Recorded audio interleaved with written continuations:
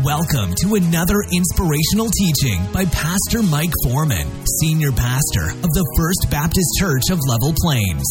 For more information about Pastor Mike and the church, please visit our website at www.fbclp.life. Let's join Pastor Mike now as he shares from God's Word. Well, amen. Amen. If you got a copy of God's Word, we are going to look a little bit in John's Gospel today. And I want to remind you that we're in a series that we're calling The Life of a Jesus Follower. And as you think about this life of a Jesus follower, one of the things that we've been sort of reminding ourselves every week as we look at this topic is that the life of a Jesus follower is all about relationships. And we've been talking about relationships. And today, we're going to specify and talk specifically about this relationship that we have with the Father. If we look at the life of Jesus, you boil his whole life down through the Gospels, you'll find that he had three different relationships that were important. He had that relationship with the Father, he had that relationship with his disciples, and then he had a relationship with the world. And so we've been looking at these different types of relationships and thinking about them each week, reminding you about those three, because for too long, too many Christians live their lives not in relationship, but in performance. That is, talking about what is a Christian, what does a follower of Jesus look like? But then we begin to have, you don't do this, you don't do that, you do this, you do that. And Henry Blackaby said this, listen to what he says. He said, we are so actively oriented that we assume we are saved for a task to perform rather than a relationship to enjoy. Listen to how Jesus said it in Matthew 11. He said these words, "Come to me, all you who labor and are heavy laden, and I will give you rest. Take my yoke upon you and learn from me, for I am gentle and lowly in heart, and you will find rest for your souls." Why? For my yoke is easy and my burden is light. Does that describe your Christian journey? For a lot of folks, that really doesn't, right? A lot of folks, because, we're living our lives too crunched by the performance. We're living our lives by this statement: I will do better. Have you ever said that as a Christian? Have you ever said when you failed, I'm going to do better? I'm just going to pick myself up by my bootstraps and I'm just going to do really good. That's what we think, right? But the question I want to ask you is, how's that working out for you? Because what happens is we do well for a little period of time. We do well for a while and a season. And then what? We find we fail again, don't we? Why? Because we're not living in relationship. We're living in this performance. If I just do, and don't do, then I'm a Jesus follower. And when we base it on that, the minute we are not doing, or the minute we do the things we say we shouldn't do, we feel that sense of failure. We feel that sense of being a loser, and we fall into this cycle of depression and backslidden state. And that's not God's design. God didn't save you for performance. He saved you for relationship. And out of that relationship, remember we've been reminding ourselves, out of that relationship flows my life lived for Christ. But the relationship's essential. The relationship's the priority, right? That's what we talked about. The relationship's the priority. And really today what we're going to talk about is the relationship really is not just priority, it's foundational, right? Everything else that we have, everything that we do, our sin that comes is connected to whether we're in relationship with God or not. And so we want to talk about that today. Spending time with God. Why do we want to spend time with God? That's sort of the big question. Well, you remember last week we ended the sermon with two goals. What is the two goals of the life of a Jesus follower? The overall goal, right, is for us to know God. That's the overall goal. I want to know God. And as a Jesus follower, I can do that. Why? By virtue of the sacrifice of his Son on the cross of Calvary, who paid my sin debt, brought me out of bondage, and reconciled me unto God. I didn't do that. He did that. Amen? And so by his virtue, I can know God. But listen, you can only know God through relationship with Jesus Christ. There's no other way. No other way. We cannot be apologetic about that. We cannot waver on that, because Jesus is the only way, period, to have a relationship with God. But not only is there an overall goal, but there is this daily goal. You know, daily in my life, what is my goal as a life of a Jesus follower? It should be to spend time with God. Now, don't hear that in the sense of going back to a performance, because that's not what I'm talking about. I'm talking about, do you spend time with God? Because if you spend time with God in relationship with God, then your life will outflow that. Your life will demonstrate that. Your life will I think the best way I could say it that makes sense to me is it will ooze out Jesus. You know what I'm saying? And I know that doesn't really make a lot of theological sense. It sounds weird.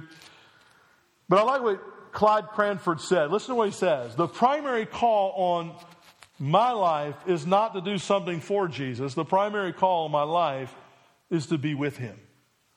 Think about that. Because we get it so backwards, don't we? I'm going to go and do great things for God. Well, until you spend time with God, you're not going to be able to do great things. Every person in the Bible that God used in a mighty way had time with him. Every man or woman that God used in history had time that they spent with God. And it was out of that relationship, it was out of that time that they spent with the Father that God used them in some tremendous and mighty ways. And we'll see the difference as we go through today. So as we think about this one question, why is spending time with God so important? I want to answer that by asking you 3 questions. Now, please don't answer these out loud, okay? I don't want to embarrass myself, and I don't want to embarrass you, because that's not the point today. But I don't want to hear any audible cries out, okay? So don't answer these out loud, because they're very personal. So number 1 is this. Does a Christian want to sin? Does a Christian want to sin? That is, does a follower of Jesus want to sin? You know, there could be an argument that could be said, you know what? Well, of course we do at times want to sin, because we find that we sin. Right? I mean, do you ever find in your life that you have sinned? Do you ever sin? I mean, have you reached that place of perfection where you don't sin? If so, can I get your autograph after church? Because I've not met anybody yet who's reached perfection. I've not seen anybody who could say that they no longer sin. You know, so does a Christian want to sin? You know, our immediate response would say, well, of course, you know, I do, because I find myself sinning. So, you know, when temptation comes, you know, if I didn't want to sin and dabble in it, it really wouldn't be much of a temptation, would it? You know, it's like when I go into the refrigerator last night,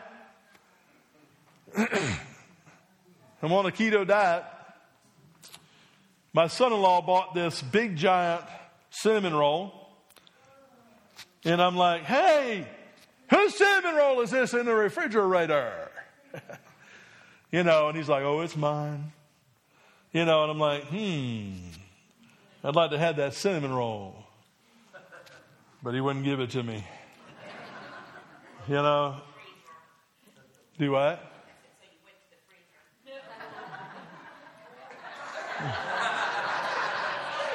So, here. What sin can I tell on you now? So, you know. But here's the reality. When you think about the answer to that question, and we desire sometimes to sin, and we give in to the temptation and we sin. But let me ask you a question to help clarify the answer to that question. Does a Christian want to sin? Let me just clarify by asking you this question. When you sin, when you give in to a temptation and you give in to a sin, how do you feel about that? Don't answer out loud. Just think about that. Process it in your mind for a minute. How do you feel about it? When you give in to a temptation and you sin, how do you feel about that? Maybe you feel a little bit like Paul. Listen to what Paul said in Romans 7.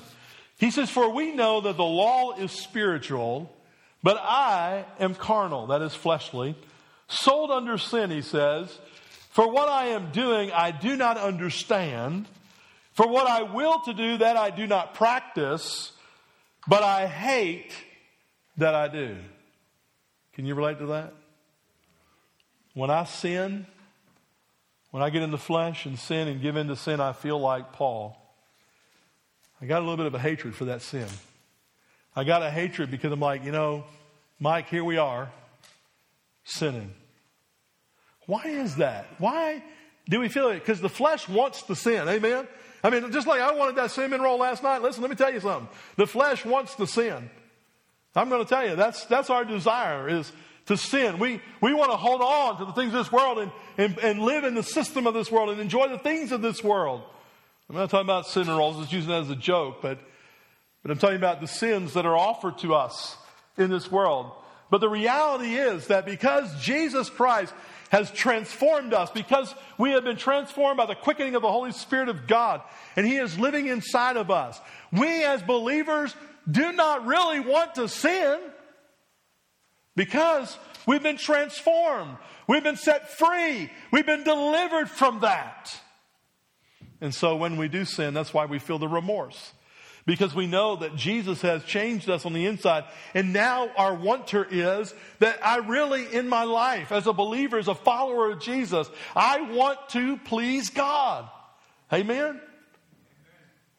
And because I know that sin is displeasing, I know that I'm not liking my sin too much. And you ever notice, by the way, when you sin, when you give in to sin, the truth of the matter is you really don't enjoy it. It may be for a season, but there's really no joy out of it. We never gain any true satisfaction from our sin. I mean, wouldn't you say that's the truth? I think there is the truth in that. When we look at it as believers in Jesus Christ, that cinnamon roll would have been great to eat last night, but when I got on the scale this morning, I'd have hated myself. I'd have been like, there was really no satisfaction in that.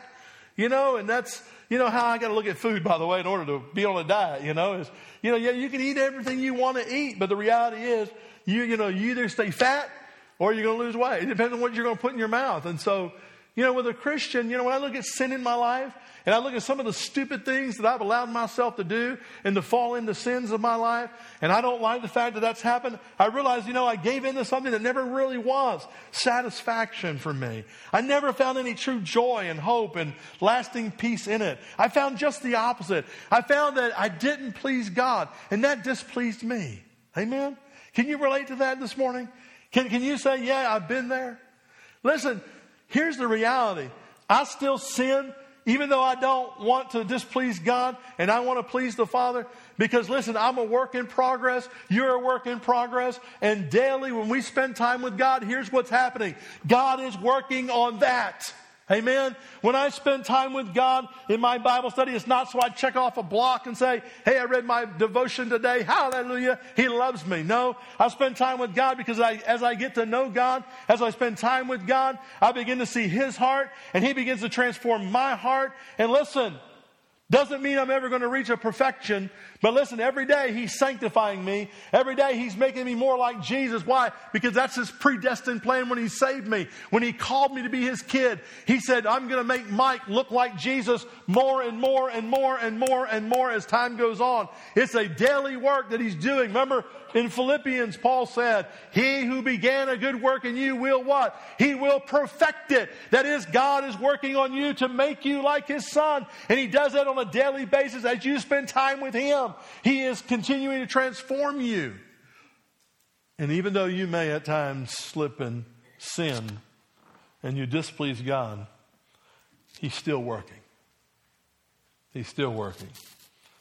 Why? Because I believe that God has placed in my heart, and I believe He's placed in every believer's heart, this desire to want to please Him. Amen? I don't know about you, but I want to please God. I love Him, and I want to please Him. But it's not about my performance. It's about my relationship. It's about me spending time with Him. So, does a Christian really want to sin? I'd have to say no. A follower of Jesus really doesn't want to sin. They want to please God. Why? Because inside of us is the Holy Spirit who reminds us when we sin, doesn't it? That it doesn't please God. The second question I want to ask is this, and don't think the sermon is going to go this fast. We're going to slow down in the third question, but the second question is this. Does a Christian, don't answer out loud, does a Christian have to sin? You know, can we get to a place where we don't have to sin? Listen to 2 verses of Scripture and then we'll sort of answer that question. Paul says in Romans 6, he said, knowing this, that our old man, underline that in your Bible, was crucified with him, that the body of sin might be done away with, that we should no longer be slaves of sin, for he, listen, who has died has been freed from sin. 1 Corinthians 10:13, Paul says, there's no temptation that has overtaken you except such as common to men. But God is faithful, who will not allow you to be tempted beyond what you are able. But with the temptation, notice this now, listen what he says. But with the temptation will also make the way of escape, that you may be able to what? Bear it. Bear it. There's truth found here. 2 truths I want to say. First of all is this. When we think about a Christian having to sin, the first verse says this. No, because God has dealt with our depraved nature. And he did that at the cross of Calvary. And we are free from sin. Amen? Think about that. We were born in depravity. Every single person in this room, you were born bent towards sin and wickedness. There's nothing you can do about it. We call it original sin. You probably heard it called that. Paul called it in Romans 6, the old man. When you and I were born, we were born as old men. Not literally, but we were born with this depravity. Like I said, this bent towards nothing but sinfulness and wickedness. We weren't looking for God. We weren't seeking after God. God had to come find us. And let me tell you what God did.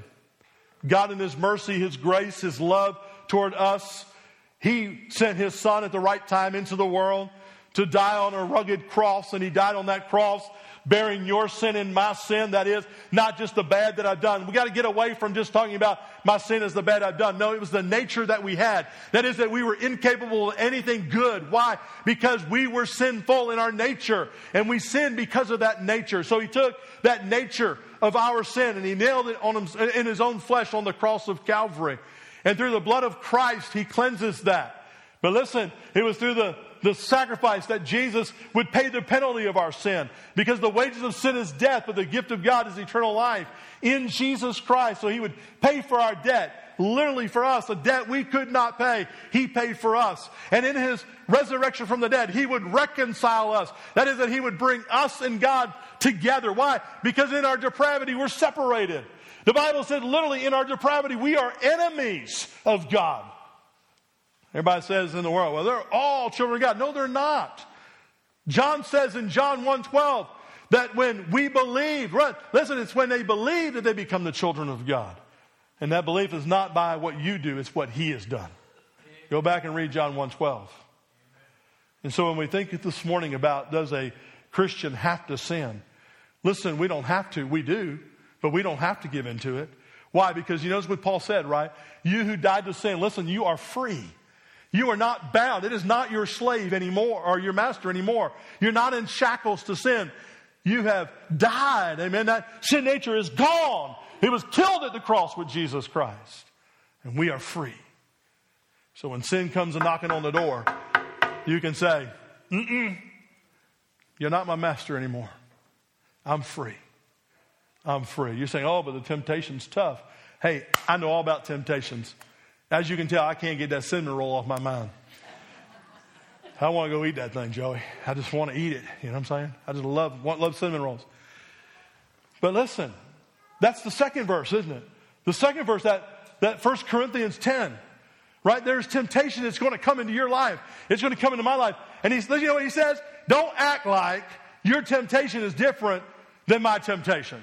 Don't act like temptation has its categories of harder to the worst. You know what I'm saying? Don't act like, well, Mike, you just don't understand. Because he says, no temptation has overtaken you such as common to men. There are temptations that come into our life that are common. Amen? It's common to all men. Why is that? Because it's always going to center around our pride. It's always going to center around who we are, right? It's always going to center around in that flesh to get us to do something fleshly in sin. And so it's all centered around that. So whether it produces itself in overeating, overspending, sexual things, whatever it may be, it's going to come out, but it's going to be a common denominator when it comes to the temptation. And so he says that no temptation is overtaking you, which is common to men. But listen what he says. But God is faithful that when you're going through it, that he won't allow you to be tempted beyond what you can stand. How so? He provides the way of escape. That is, God will say, here's the door, go! You know, sometimes you just got to run. Amen? What did Joseph do? Joseph, when Potiphar's wife snatched the hold of him, he said, I just got to get out of Dodge. And he ran. He left. He got out from the situation. Listen, sometimes when you're tempted to do something, the best thing for you to do is go outside. Amen? Go get in public. Just run. Sometimes you just got to run. Amen? Get away from it. You know, best thing for me to do is not even open the refrigerator door today. Amen? Just stay away from it. And so he says, God provides the temptation. But I want you to see something in that verse that we're missing, that I haven't really said. When I'm tempted, listen, when I am tempted, God will provide a way of escape. Why so? Because it's not about my faithfulness to God. It's about his faithfulness to me. You see that? Listen to what he says. No temptation has overtaken you except is common to men, but God is faithful.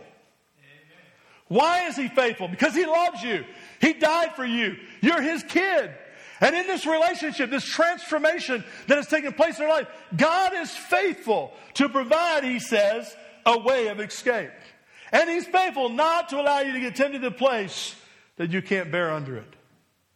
Bear under it means to be able to handle the weight of it coming down on top of you. See, we use that verse so out of context. We think that verse is about going through the adversities of life. Let me tell you something. You're going to go through some adversities of life, and that's life. People are going to die. People are going to get sick. Your car's going to break down. Your kids are going to do some stupid things because when they become teenagers, they just do some crazy, weird out things. You know, just like, what has happened to their minds? You know, it's like they get brainwashed or something, you know. And so, you know, life is life. But that verse is dealing with temptation. When you are tempted, God is faithful to you. That he won't allow that burden to be what you can't handle because he will provide a way of escape. He'll open a door of escape. Why? Because it's him who's faithful. Aren't you thankful for that this morning? I'm thankful God is faithful to me. I'm thankful that even when temptation comes, if I look to him and trust in his faithfulness, he can open the door. So does a Christian have to sin?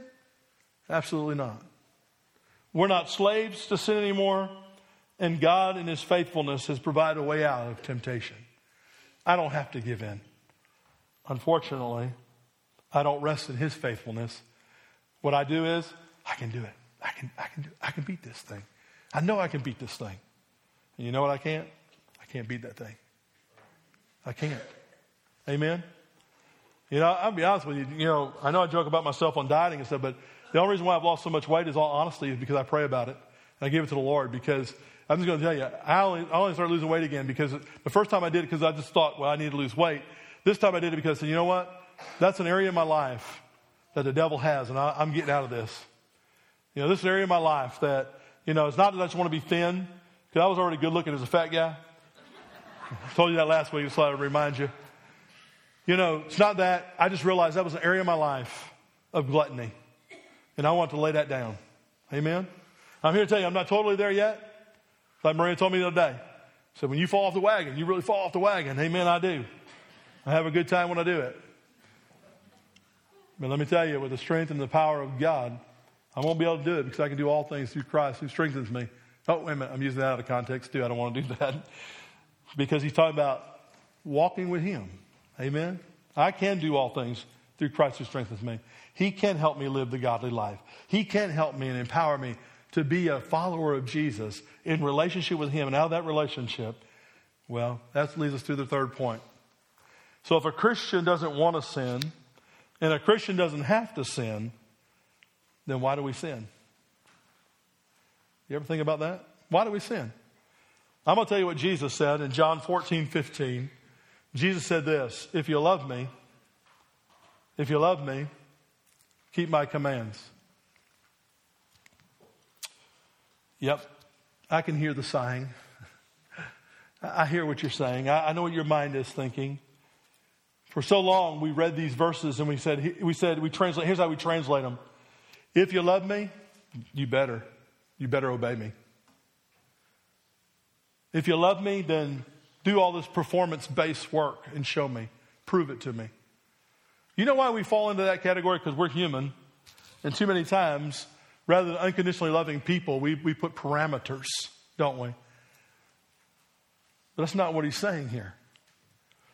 Jesus is not saying it. You know what? That verse in the Greek language is written in a third-class conditional sentence. You're saying, I don't really care. Well, let me tell you why you ought to care. Because what he is talking about is, if you love me, out of that love relationship, out of that intimacy that we enjoy, will come obedience. See, a third-class conditional sentence, they are numerous in the Scripture. But what it means is that there is a future probability. So the future probability of me being obedient is hinged upon my conditional loving him. Does that make sense? But that opens up a different interpretation, doesn't it? That helps us to understand a little differently that, it's just not about my performance. It's about my relationship. And if I have this love relationship with Jesus Christ, and I walk with Jesus and spend time with him, spending time with the Father, listen, then comes my obedience. It follows. Clyde Cranford said this also about obedience. He said, obedience is in direct proportion of our love.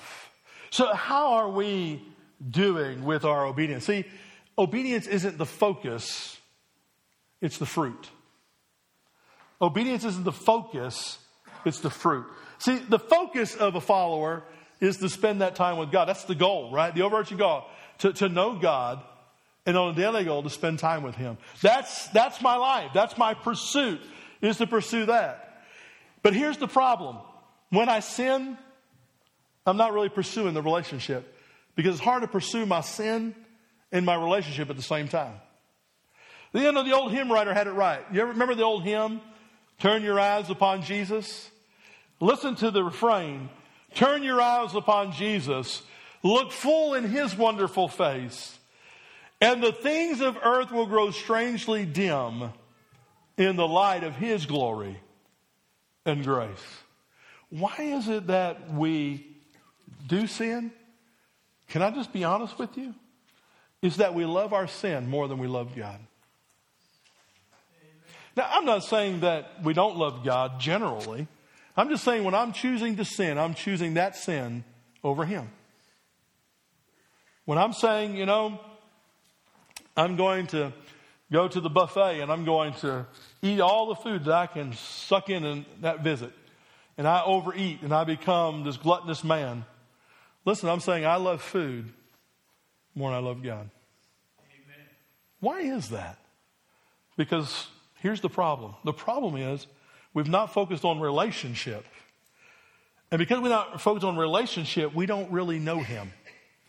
See, the sad reality, can I just be honest with you? The sad reality that I've found as a pastor is that for most people, their knowledge and their relationship with God and what they know about God begins and ends at John 3:16. They get saved, and that's it. There's no other relationship with God. They got their fire insurance. They're thankful that they're going to go to heaven when they die. But there is no overall goal to know God, and there is no daily goal to spend time with God. I wonder how that would work in our marital relationship. I can remember the day I married Marina. Oh man, it was an awesome day. We got married at night. But what if I'd have said to Marina, hey, we're going to get married, and I want you to know this is how it's going to work. When we get married, you and I, we're going to see each other every Sunday morning for about an hour and a half. That's it. Well, actually, you know what?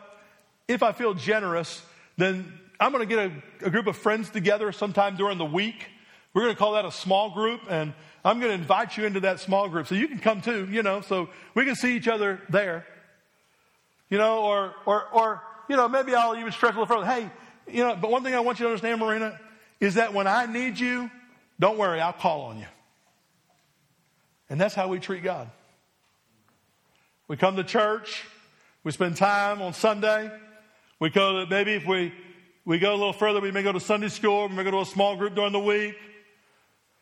When we fall into a trap, a trouble, we have a struggle in our life, we call upon God because we need that help, but we're not nurturing the relationship. And can I just be honest with you? Every relationship that you are in will always struggle without that time factor, without pouring in some time to know that person. If I never got to know Marina, and thank God over the years I know her better, I love her more because I know her better. We're constantly growing with each other. We're constantly learning more. We're constantly serving God together. It's amazing. It's a beautiful thing. But it's because we've nurtured that relationship. But if I don't nurture my relationship with God, if I don't get to know Him, listen, I'm never going to really be the Jesus follower I'm called to be, because it's about the relationship. It's not about the doing. And what we did, we substituted the knowing Him for the doing things for Him. And why don't we know Him? And why don't we spend time with Him? Because can I just be honest with you? There's many times we just don't feel the need to do it.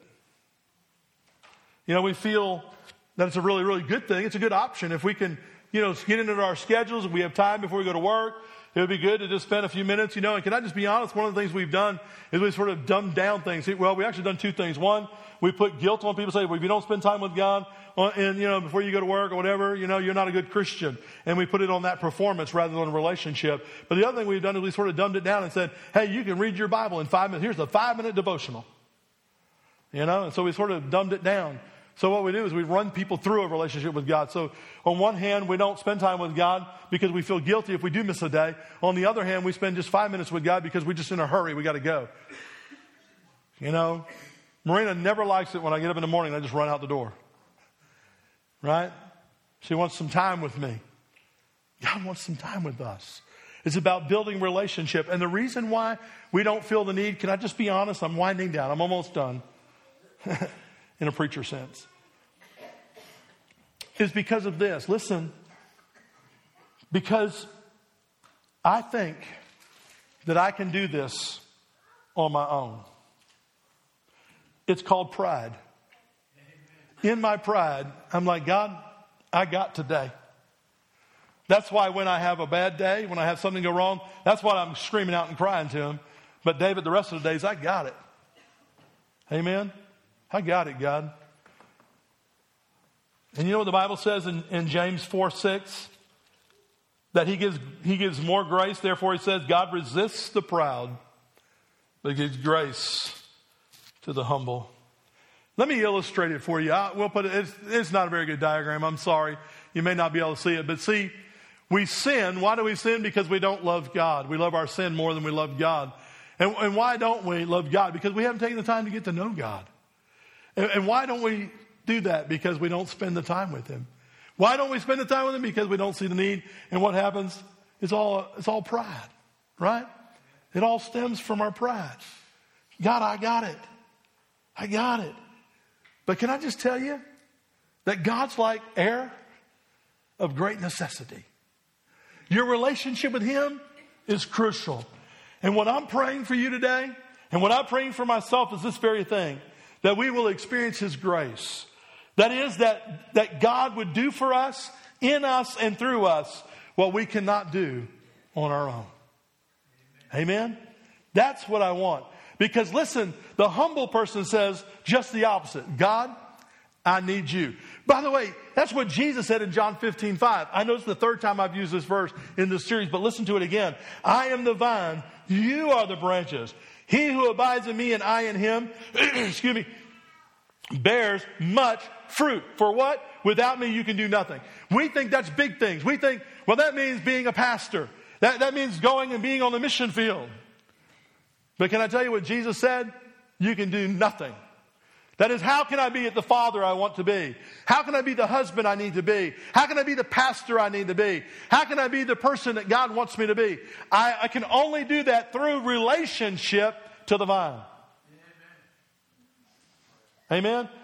That's the only way I can do it. So it's not just in my big stuff of life. It's in everything of life. So I have to say to God, God, I need you. So what does that look like? Let's look at that second diagram. Just the opposite, right? So we humble ourselves. God, I need you. Then there's that arrow. He infuses His grace, His enablement. He helps me to live for Him. Isn't that amazing? That God enables me to be able to live the Christian life. The problem is, the pride says I do it myself. Humility says, God, I can't do it myself. I need you. This relationship I have with you, God, I can't do it. I need your grace. And He infuses grace, and we see the need then, right? You get the point. And then it moves from there to there to there. And what's at the top of that? Out of that is my obedience. I hear the alarm going off. It's time to stop. But think about what we're talking about this morning. And let me close with 2 verses of Scripture from the mouth of Jesus. Listen to what He says. John 14:21. He who has my commandments and keeps them, it is he who loves me. And he who loves me will be loved by my Father. And I will love him and manifest myself to him. John 14:23, Jesus, keeping the same theme, said, if anyone loves me, he will keep my word, and my Father will love him, and we will come to him and make our home with him. Let's pray. Thank you for listening today. And remember, you can find more information about Pastor Mike and the church at our website, www.fbclp.life.